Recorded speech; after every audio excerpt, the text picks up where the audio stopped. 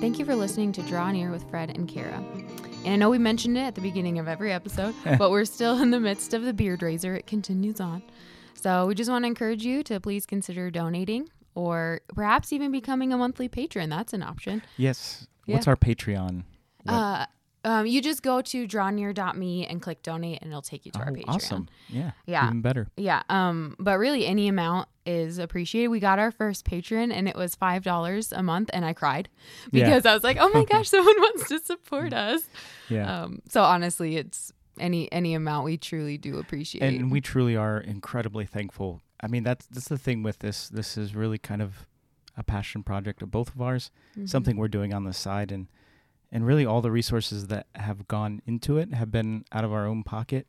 But really the vision we have and what we want to accomplish is much, much larger. Yeah. And I know in upcoming episodes and over the next year, probably we'll start to reveal a lot more of that. But if you found any value, even just $1, a one-time gift of $1, it helps us, can go a long way. So, but even not just praying for us, sharing, liking, commenting, leaving us a rating, all those things help. So we thank you. Yeah, and our end goal is by Thanksgiving. So then we would shave Fred's beard off so he looks glorious in his holiday pictures. You can also find our goal and our wish list on Patreon if you're curious, but all of it does go 100% towards the mission of Draw Near. So just go to drawnear.me, which is our website, and just hit donate and it'll take you there. But in today's episode, we want to talk about the topic of failure. Going from the fundraiser. Hopefully the fundraiser doesn't get added to the list of failures. It's a bit ironic to talk about our fundraiser and we're going to talk about failure. So it's like we're already kind of mentally preparing ourselves in case we fall short. Please don't let that come to fruition. But I think we can all relate to the feeling of being a failure. Or feeling like we're failing in our own lives, whether it's just like lies that we tell ourselves, whether it's actual moments and experiences in our lives, or even things that like people have said to us that just stick with us for a long time. I think we can all relate. I mean, I know me and Fred can definitely relate to these. Oh, I don't know what you're talking about, Kara. I'm perfect in every way. And proud of your humility. Yeah, I am proud of my humility. That is correct. Have you ever felt like a failure in your life? Every day. Yeah. I think in some ways, if I'm honest, I think every day presents some opportunity to feel like you're falling short. Yeah. And I think most people, if they're honest, would admit that. Not that you go around with a low self-esteem necessarily, or you feel horrible about yourself. But I think every day presents some opportunities. Well, isn't that the examine prayer that at the end of your day you talk about the blessings from God, but also the ways that we could improve in our life? Yeah, that you're right, Kara. Yeah. So it's okay. I mean, that's okay to, I wouldn't use the word failure. Like it's okay to be a failure every day and feel like a failure every day, but it is okay to admit like our shortcomings from that day in order for God to kind of, change them for our future. Right. There's always something I could have done better. Right. Yeah. So what are some examples where, if you want to share, in what ways? Straight in, no chit chat and banter. We don't do that. Yeah. In what ways in your life have you felt like a failure? Gosh, there's so many examples that come to mind. The first one that comes to mind, I think, is as a parent. Yeah. Sometimes I think back on experiences when I might deal with my children a way that I didn't like my parents dealt with me, and then I feel bad about that. Like, oh, I wish I wouldn't have said that way. That's really kind of more of a minor point, but I think for me as a parent, I struggle with parental guilt a lot, and feeling like, am I being too hard on them? Am I being unrealistic? All these sorts of things. So I think as a parent, that's the thing that really stood out to me in saying that, I feel like a failure every day is that I always feel like I could be a better dad and I'm falling short in this particular way or that particular way. I can definitely relate to that. Yeah. It was a couple weekends ago and we were at church and it was just one of those masses where you want to bury your head underneath the pew. And BJ had taken, our son to the back because he was being crazy. And then my daughter just was not listening at all and was being really loud. And I just felt like the entire church was staring at me and wow, she's really terrible at, keeping her kids under control. And I'm not even kidding. I was kneeling before getting up to go receive communion. And I just was like feeling very overwhelmed with these feelings of, I'm supposed to be here to bring my kids. I'm supposed to be paying attention and, you know, offering up myself as a sacrifice to God in this Mass. And like, I just feel like I haven't gotten anything from it. I haven't given anything to it because I've been so taken by how terrible my kids are being right now in this Mass. Yeah. And I started crying, and it was just like, I was embarrassed because I didn't want, you know, the church to see me cry, because I felt like everyone was also staring at me because my daughter was loud. And so I was just like walking up to communion, and the priest probably saw that my face was red. And then my daughter loudly goes, when we went and sat back down and I wanted to pray, and my daughter loudly goes, "I need to go to the bathroom." So I was seriously kind of like, "Thank you, Lord." And so I got up and I went and blew my nose and took her to the bathroom and wiped off the tears. But it was like, even at the end of Mass, I was like, please don't let anybody come up to me. Because, you know, sometimes you see that mom struggling and you want to go be like, you know, you're doing a really good job. But I didn't want that necessarily. Not that it wouldn't have been nice and it wouldn't have been encouraging. And if you see something like that, I do encourage you to do that. But I intentionally prayed, like, God, please don't let somebody come up to me, because I knew if they did and said something, I would have just broken down right there and just sobbed. So I felt really kind of terrible.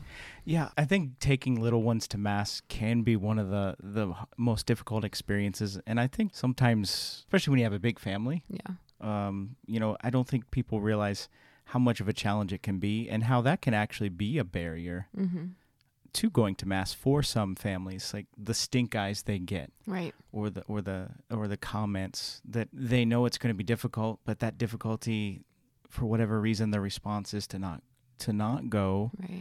It's understandable. It's sad, but, you know, I think of, and Kara, you've heard these stories, but my own experiences usually involves my oldest son. You know, I remember one time we were going up for communion, and he decided to play Ring Around the Rosie. How old was he now? Yeah, he was about 3. All right, so we won't call him out because he's much older now. He's better now. He's better now. But he decided to play Ring Around the Rosie there with the extraordinary minister, and was grabbing onto her leg and just kept spinning around in circles and laughing, and he just thought it was the funniest thing. And I was quite embarrassed, and I think a lot of the people around me, at least my perception of that situation, was the stink eye, and they were scandalized, even though he's only 3, you know, and it was really a painful experience. And I think it was actually that same year, around that same time, at Easter Vigil, I had to take him to the back, and I was holding him, and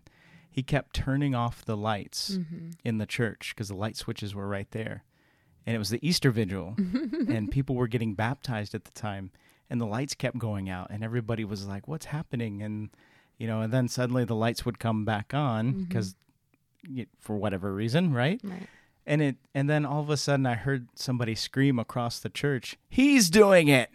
And they're pointing at me, and it's my son, and he's turning off the lights in the church, and I was just incredibly embarrassed by that. And, you know, in that moment, I just felt like a failure, you know. And meanwhile, I look at my friends who also have big families, and their kids are, you know, they're praying the Divine Office, and you know, they're writing their own Latin translation of this and this, and then I'm like, you know, they follow going to Mass like little obedient little ducklings, and I'm like, wow, I really suck at this Catholic dad thing.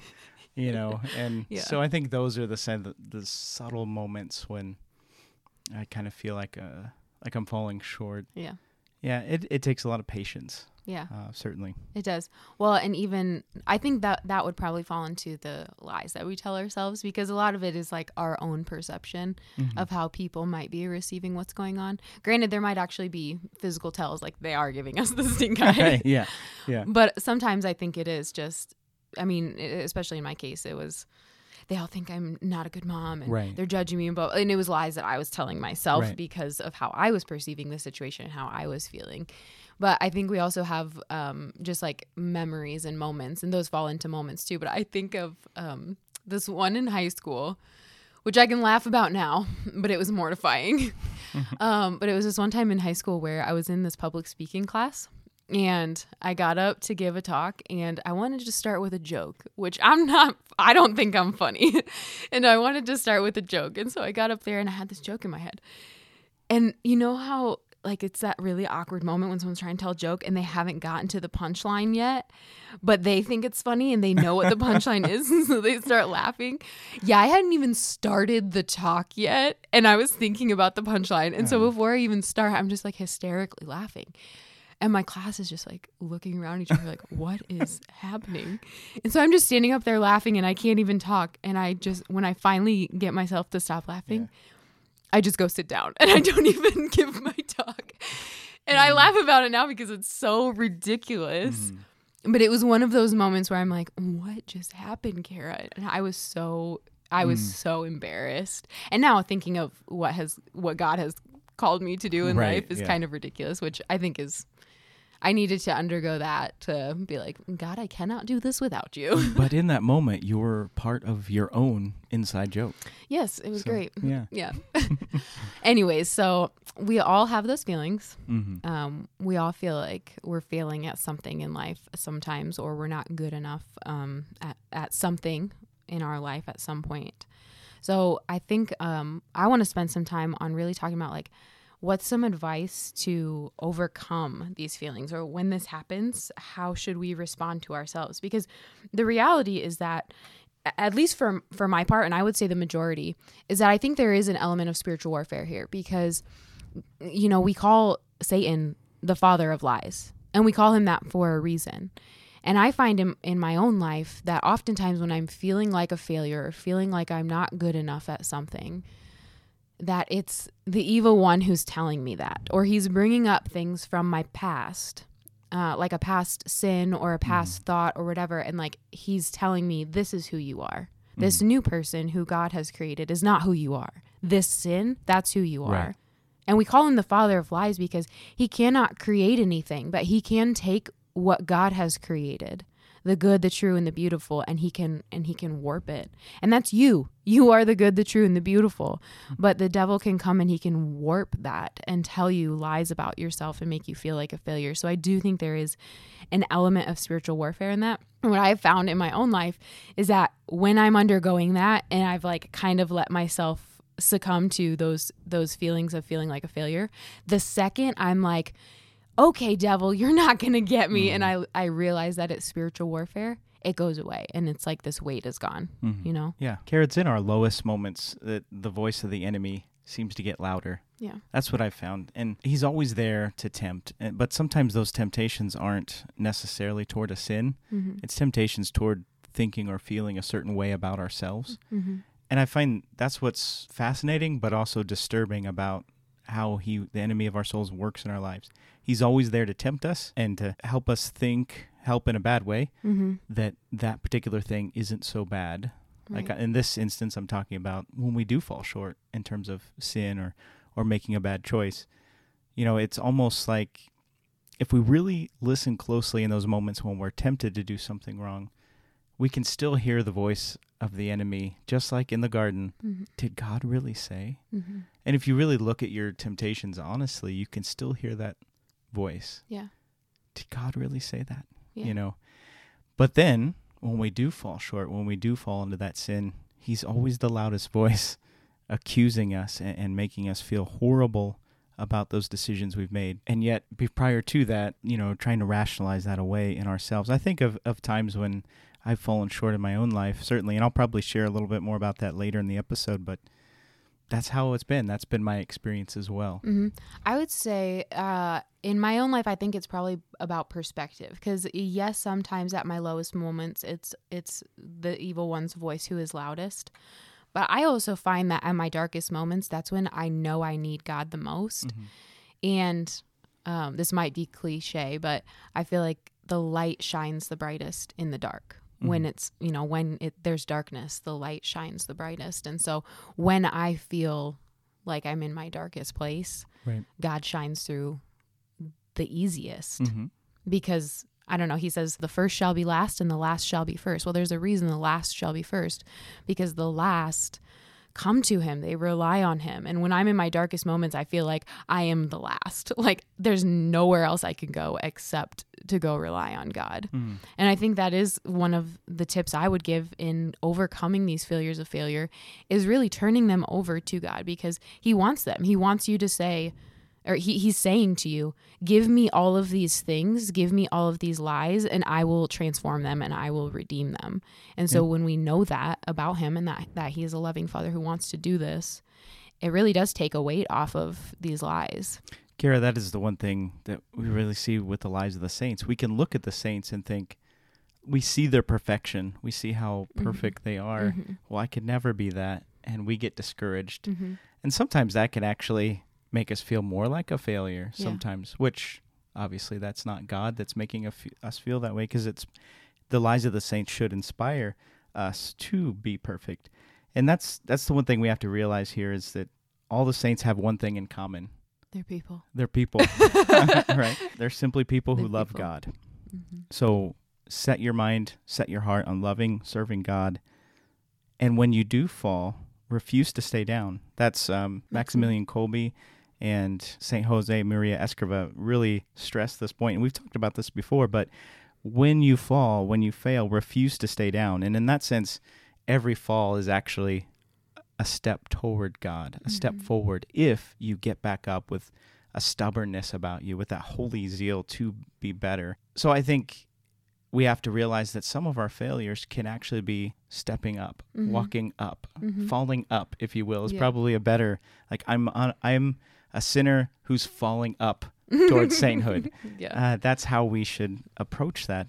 It shows me, we joked about being proud of my humility earlier, but every failure is actually a reminder of how much I need God. And in that sense, every failure can be a step closer to God, as long as we recognize it that way. Right. I like bringing in the saints because I think, like what you said, Fred, when you think about the saints, it's like, oh, well, they're perfect and I can't be perfect. Like they're perfect.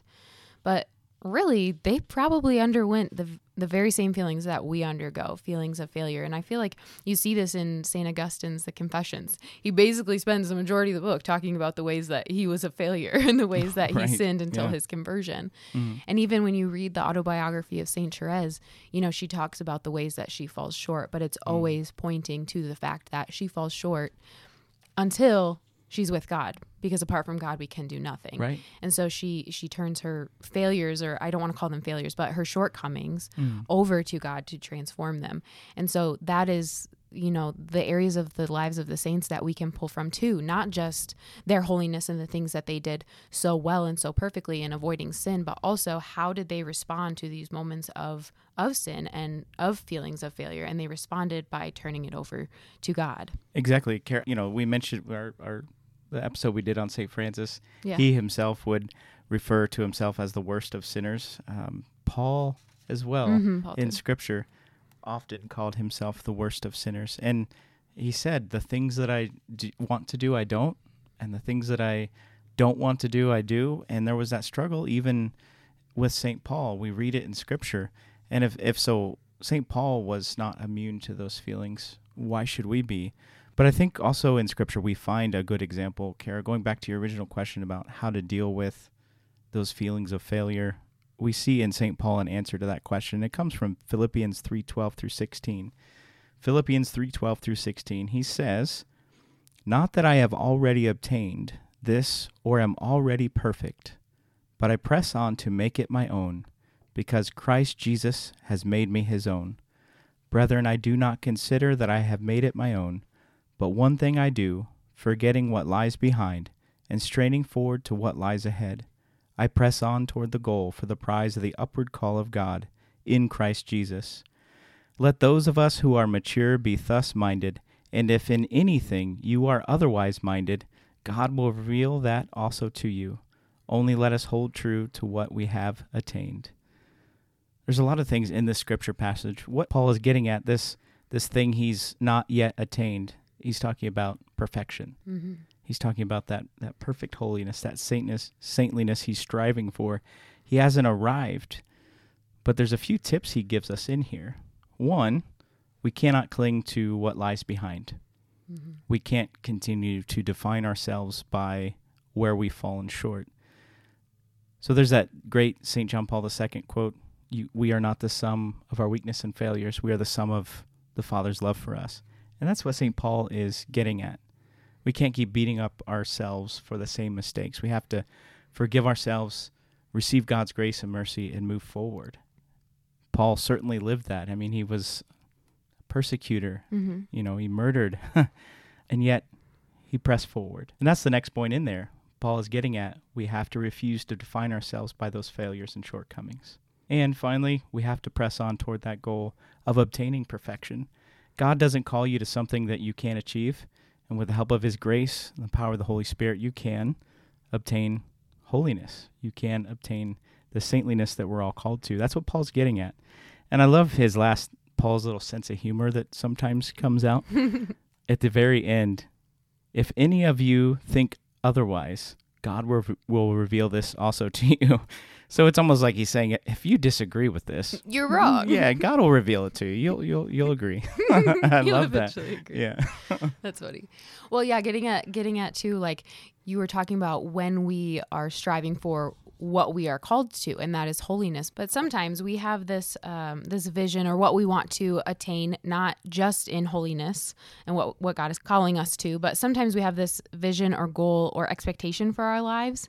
And maybe it was even given to us by God. Maybe you got a little glimpse of what you were called to. But sometimes I will throw this out there. Sometimes I feel like that can be harmful. And I say that because I'm not saying like don't go chase your dreams and don't go chase like what you feel like you're called for or what you want to accomplish. But there is an element I think is so key here, and that is spiritual reflection that should come with that, because I think so often people might have this expectation of what they're meant to do, and they just jump right in and they expect it to happen immediately as opposed to praying with it. And we actually, I think we see this in Scripture with Jesus himself. Like he understood what his mission was supposed to be. He understood from the point of his age of reason, which the church says is 7 years old. He understood who he was, that he was the Son of God, and what his mission was supposed to be. Whether it was 7 years old when he understood, we don't know that. But he knew this. And when he was 12 years old, Scripture tells us that he went and was preaching in the temple, and all who heard him were astounded. And if you understand what that should have been, what the result of that should have been, here's this 12-year-old boy who's preaching in the temple, and all of the people around him are asking him questions and astounded. A Jewish boy who is showing that much promise likely would have been recruited to go and study and become a great rabbi. But Jesus understood what his call was supposed to be, but he jumped the gun a little bit. And so he goes to the temple, and Mary and Joseph come, and they're worried about him. And then that passage ends by saying, Jesus went with them and lived under their authority and grew in stature, age, and in wisdom. And so even Jesus had to realize, I'm under my parents' authority, and this is not yet the time for this mission. And so he kind of jumped the gun on what he was called to, and he went and spent the remainder of, the next 18 years with his parents, living this quiet life in Nazareth of spiritual prayer and reflection. So when we have these things that we feel called to, and maybe they bring us great life. I mean, we're in the midst of the spiritual reflection right now within our own call and our own mission and what we feel. But it does take that, because sometimes if we jump the gun like Jesus did, it could result in something that could lead to feelings of failure, or that is not what God is calling us to. And so I relate a lot to Mary, and at the end of the Annunciation and at the end of the presentation in the temple, it says, and she pondered all of these things in her heart. I relate a lot to that, because even if there's something that God has said, a lot of times we use the phrase, we put it on the shelf. Right. A lot of times it's okay to just pause and put it on the shelf. Right. And the equivalent of that is just ponder it in your heart and pray with it. And there does have to be that element in our lives of prayer with the things that we feel called to, because that can help to avoid those feelings of failures, because we're allowing ourselves to be much more open to the will of God. Kara, again, I'm going back to St. Francis, but he had that sense of he was going to be great. Right. His whole life he heard he was going to be great. And to go your whole childhood and into early adulthood hearing how great you're going to be, out of context and seeing how the world defines greatness even 800 years ago, I could see how that would be misleading and confusing. And so when Francis didn't achieve that greatness that he expected, it was hard for him. Yeah. He had to wrestle with it was a very long and difficult process of wrestling with those feelings of failure. And no doubt when Jesus came, the apostles were expecting a Messiah that looked a very different way. Right. Again, kind of going back to that same point, Kara, of pondering things in our heart and realizing that God had a different plan. Mm-hmm. It's the same plan. He's redeeming the world. He's bringing salvation, but it's going to look a little different than you think. And God's plan is always better than yours. Well, there might have even been this feeling of failure on the apostles' part, the people who had studied and walked with Jesus for 3 years. And they're like, this is the Messiah. We know who he is. And then, he went and got crucified by the Romans. I guess our mission failed. Right. And he's not going to save us, because they did view the Messiah, that he was going to come and free them from Rome, almost as like this warrior or political Messiah figure, rather than somebody who was going to hand themselves over to free them from the true enemy, which is their sin. Right.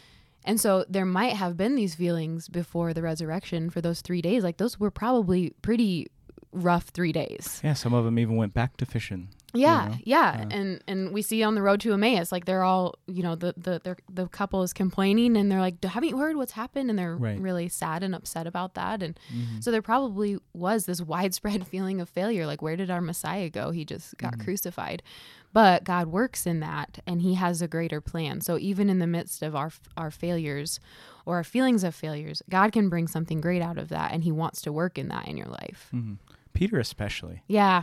I feel bad for Peter, but I can also relate to Peter so much. How low he must have felt, especially after denying Christ.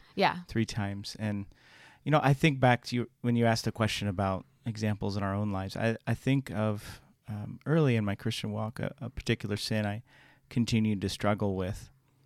And I'd had a very radical conversion, but still continued to struggle with this particular sin. And I remember it was the 3rd time that this thing happened, and I just felt really, really low and horrible, and like I had failed God so horribly that he just couldn't use me anymore, And I heard, it's almost, God speaks to us when we're listening, and it was almost like I heard in that still small voice, didn't Peter fail me 3 times? Mm-hmm. And immediately it was like my heart was just filled with this hope and recognizing that, wow, if God could use Peter that way, right, in his own failings, he can use me too. Yeah. You know what I mean? Yeah. It certainly won't look the same way.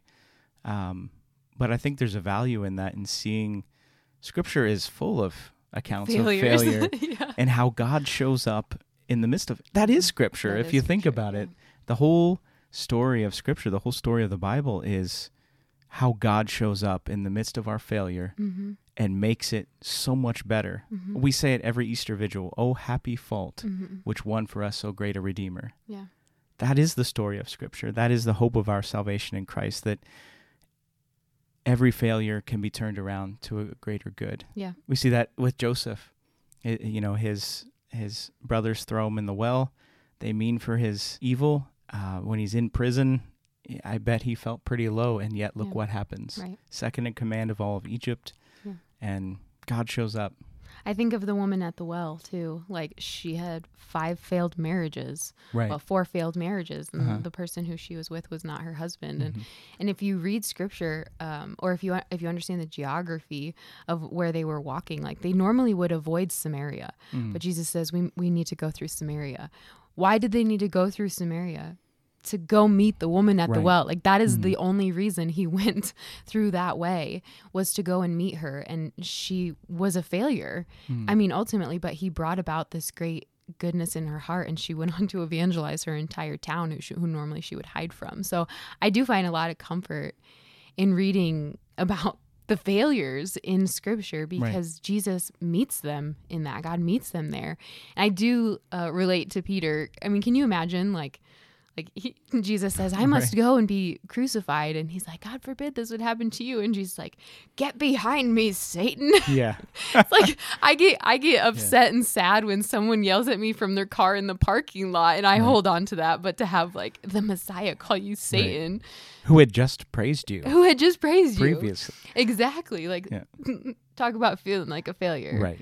But he overcomes that. And how does he overcome that? By receiving the grace of God, because he continues to deny him at the cross, and he leaves him at the cross. But then at Pentecost, God comes into him. The Holy Spirit comes upon him, and he goes on to do great things. So the response of, overcoming these feelings of failure is to turn to God in everything, to turn to the sacraments, to receive the grace, because that it's Christ who is going to speak truth into our lives. Yeah.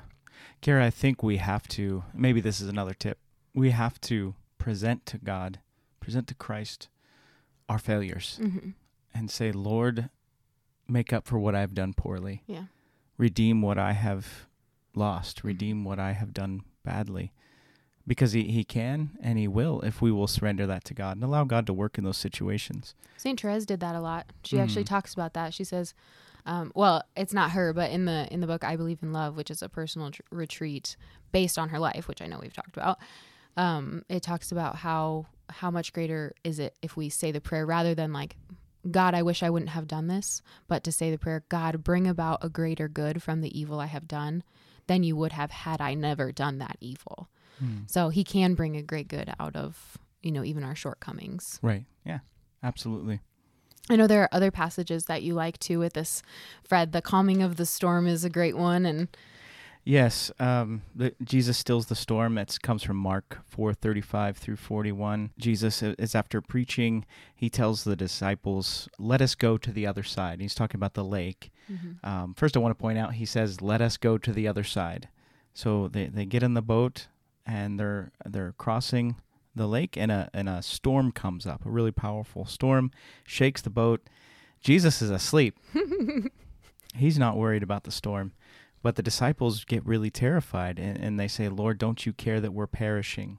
Don't you care that we're perishing? And he responds by saying, peace, be still. And he's talking, it seems like he's talking to the water, the storm, but I think in a lot of ways he's talking to the apostles as well. And he says, why are you afraid? Have you no faith? And it says that they were filled with awe and said to another, who then is this that even the wind and sea obey him? I love that story because one thing that sticks out to me, and Kara, you alluded to this earlier, Jesus said, let us go to the other side. That means they have a word from God saying they're going to make it to the other side. He never said it wouldn't be difficult. Right. He never said there wouldn't be struggle.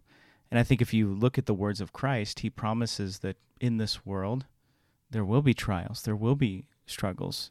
Matthew 7:13. Yeah. But he also says that do not be afraid, for I have overcome the world. But we know that there will be troubles, but we know that Christ is with us in the midst of those troubles, saying to us, be still. James 1:2-4, consider it all joy, my brothers, when you encounter various trials. For you know that the testing of your faith produces perseverance, and let perseverance be perfect, so that you may be perfect and complete, lacking in nothing.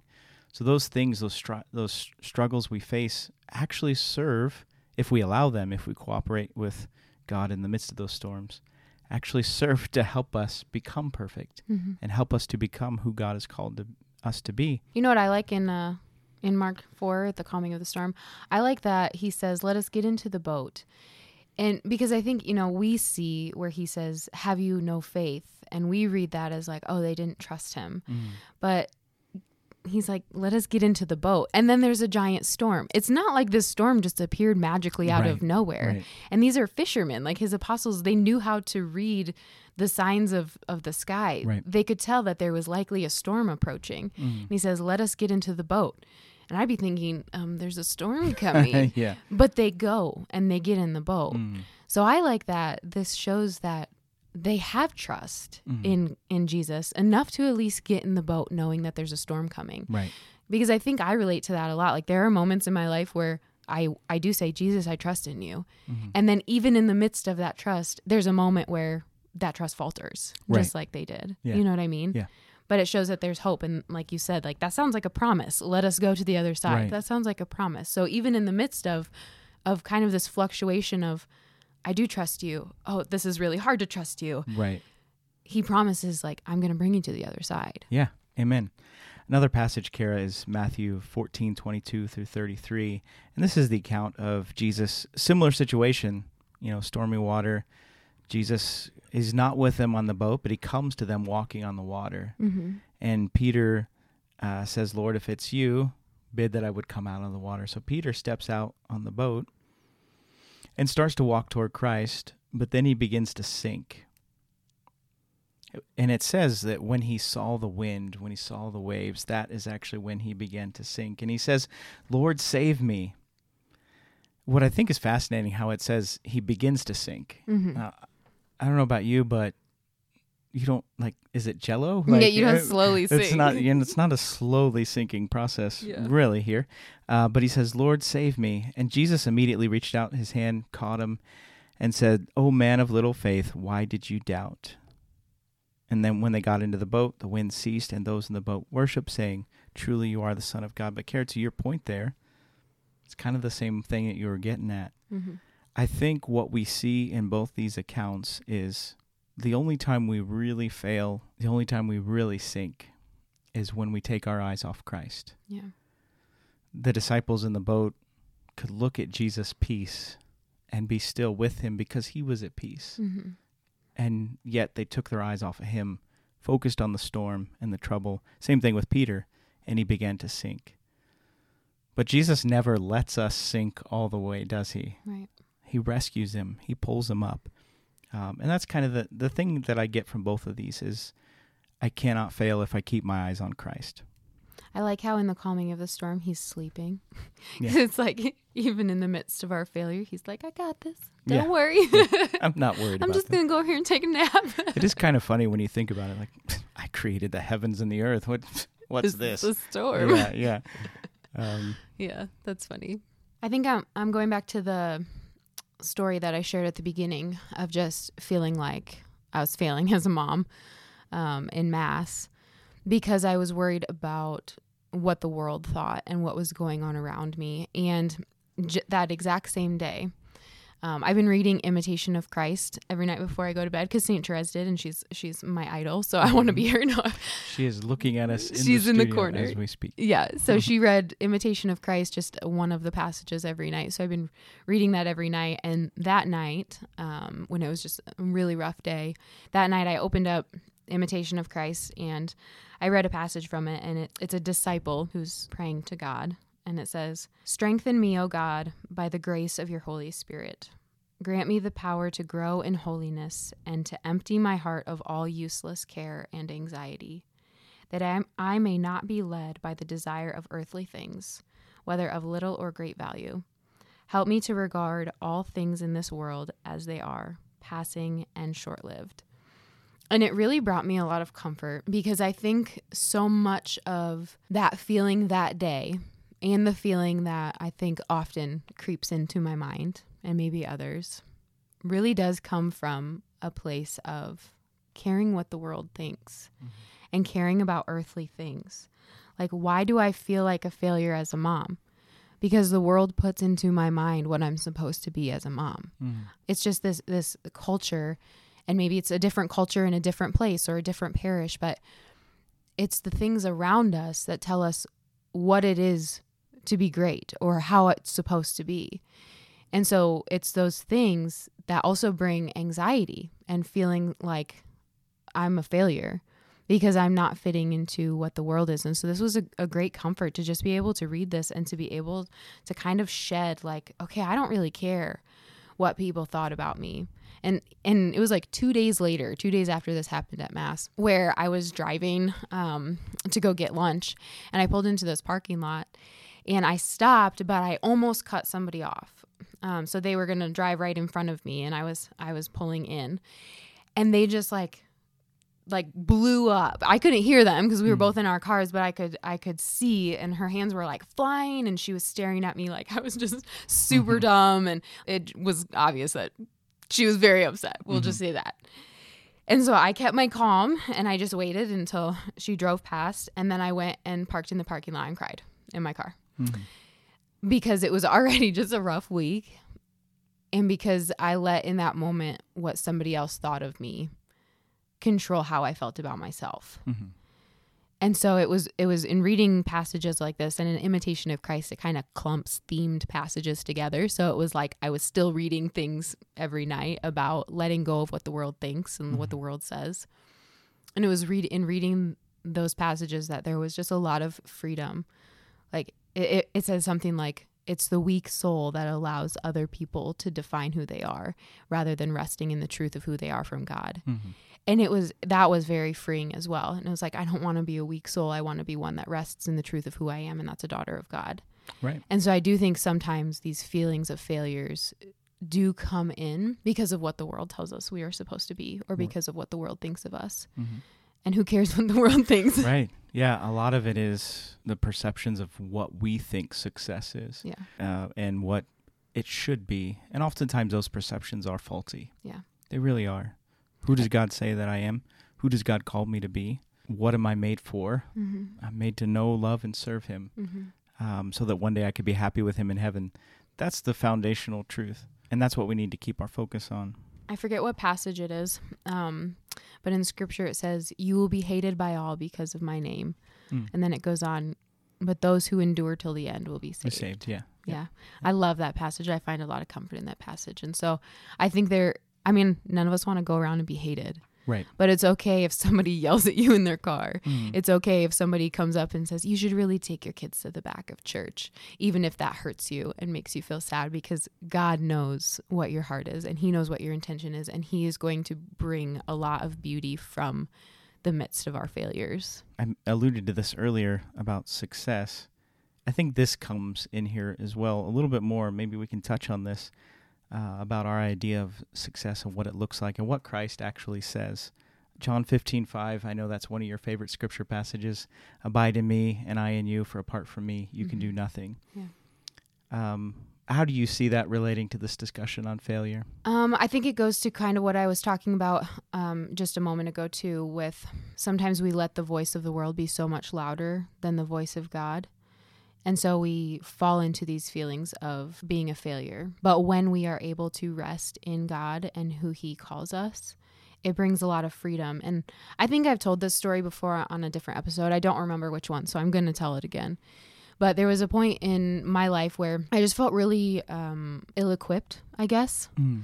I was in the midst of writing a talk, and I was just like really struggling with what to do with that talk and what the topic should be. And I literally it was a week from having to go give it, and I had nothing.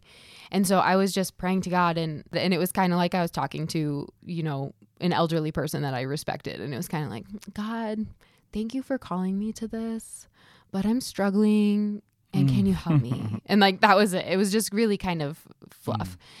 And I just got this sense that God was asking me, Kara, why don't you tell me what you're actually feeling? And I just started crying. Man, I've told stories where I cried like three times. Kara cries a lot. I cry a lot.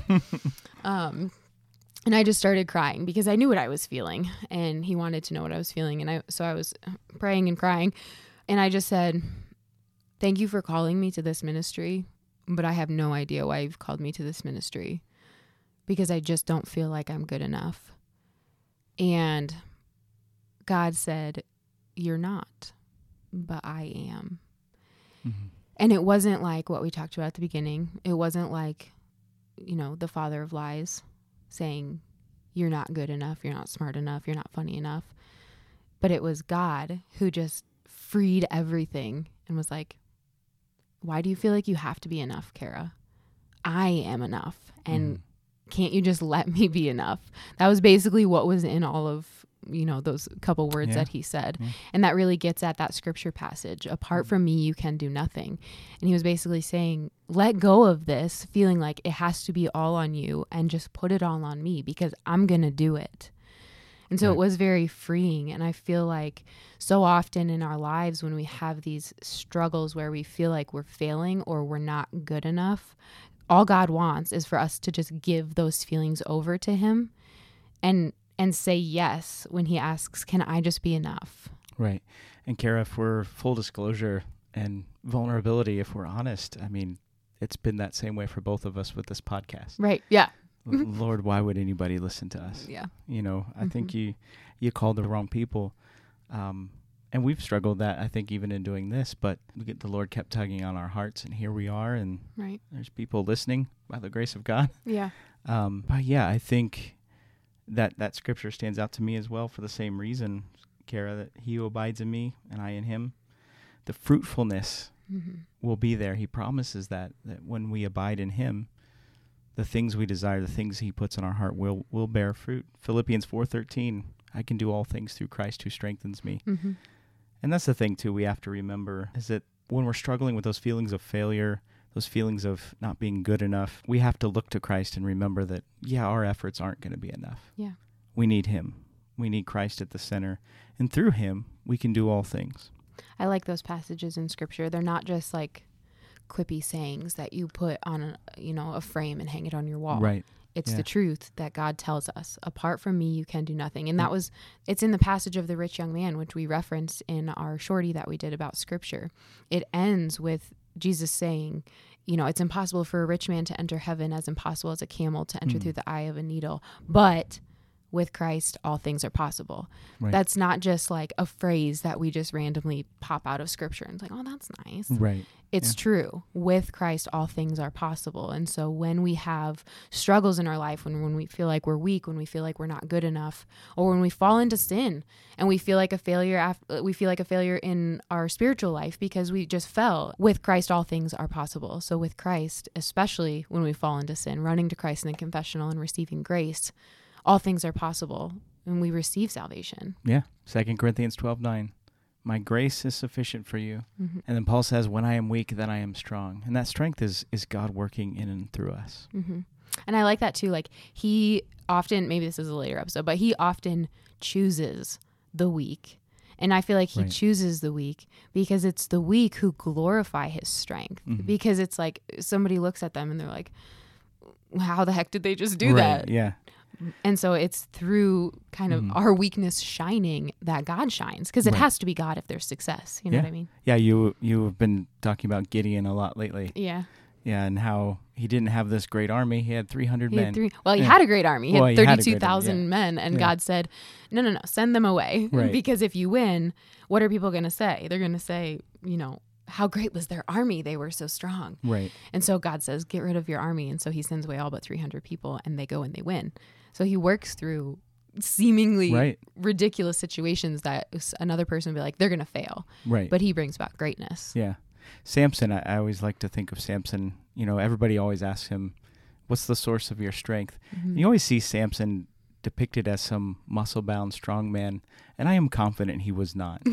Otherwise, why would they ask? Why would they ask? Yeah. He looked like Steve Urkel looking for some cheese. That's what he looked like. Otherwise, why would they ask? And I think that's incredible that God does that. Yeah, or David and Goliath. They're all of the apostles, really. So, I hope this gives you some hope in looking at the Scripture examples, because so often we feel like we're a failure because the world might point to us looking like a failure, but God is saying, I want to work through that and let me work through that. Mm-hmm. And we just have to say yes. So if you are struggling with these feelings of feeling like a failure in work, in family life, in whatever it is that you're doing in your prayer, I just encourage you to turn to Christ, hand it over to him. But if you want something, more tangible, go to our website and click the contact page and let us know, and we will add you to the prayer list. And we want to pray for you. We want to encourage you and help you and offer your intentions up as our intentions, so that God can also continue to work through you even in the midst of your failure.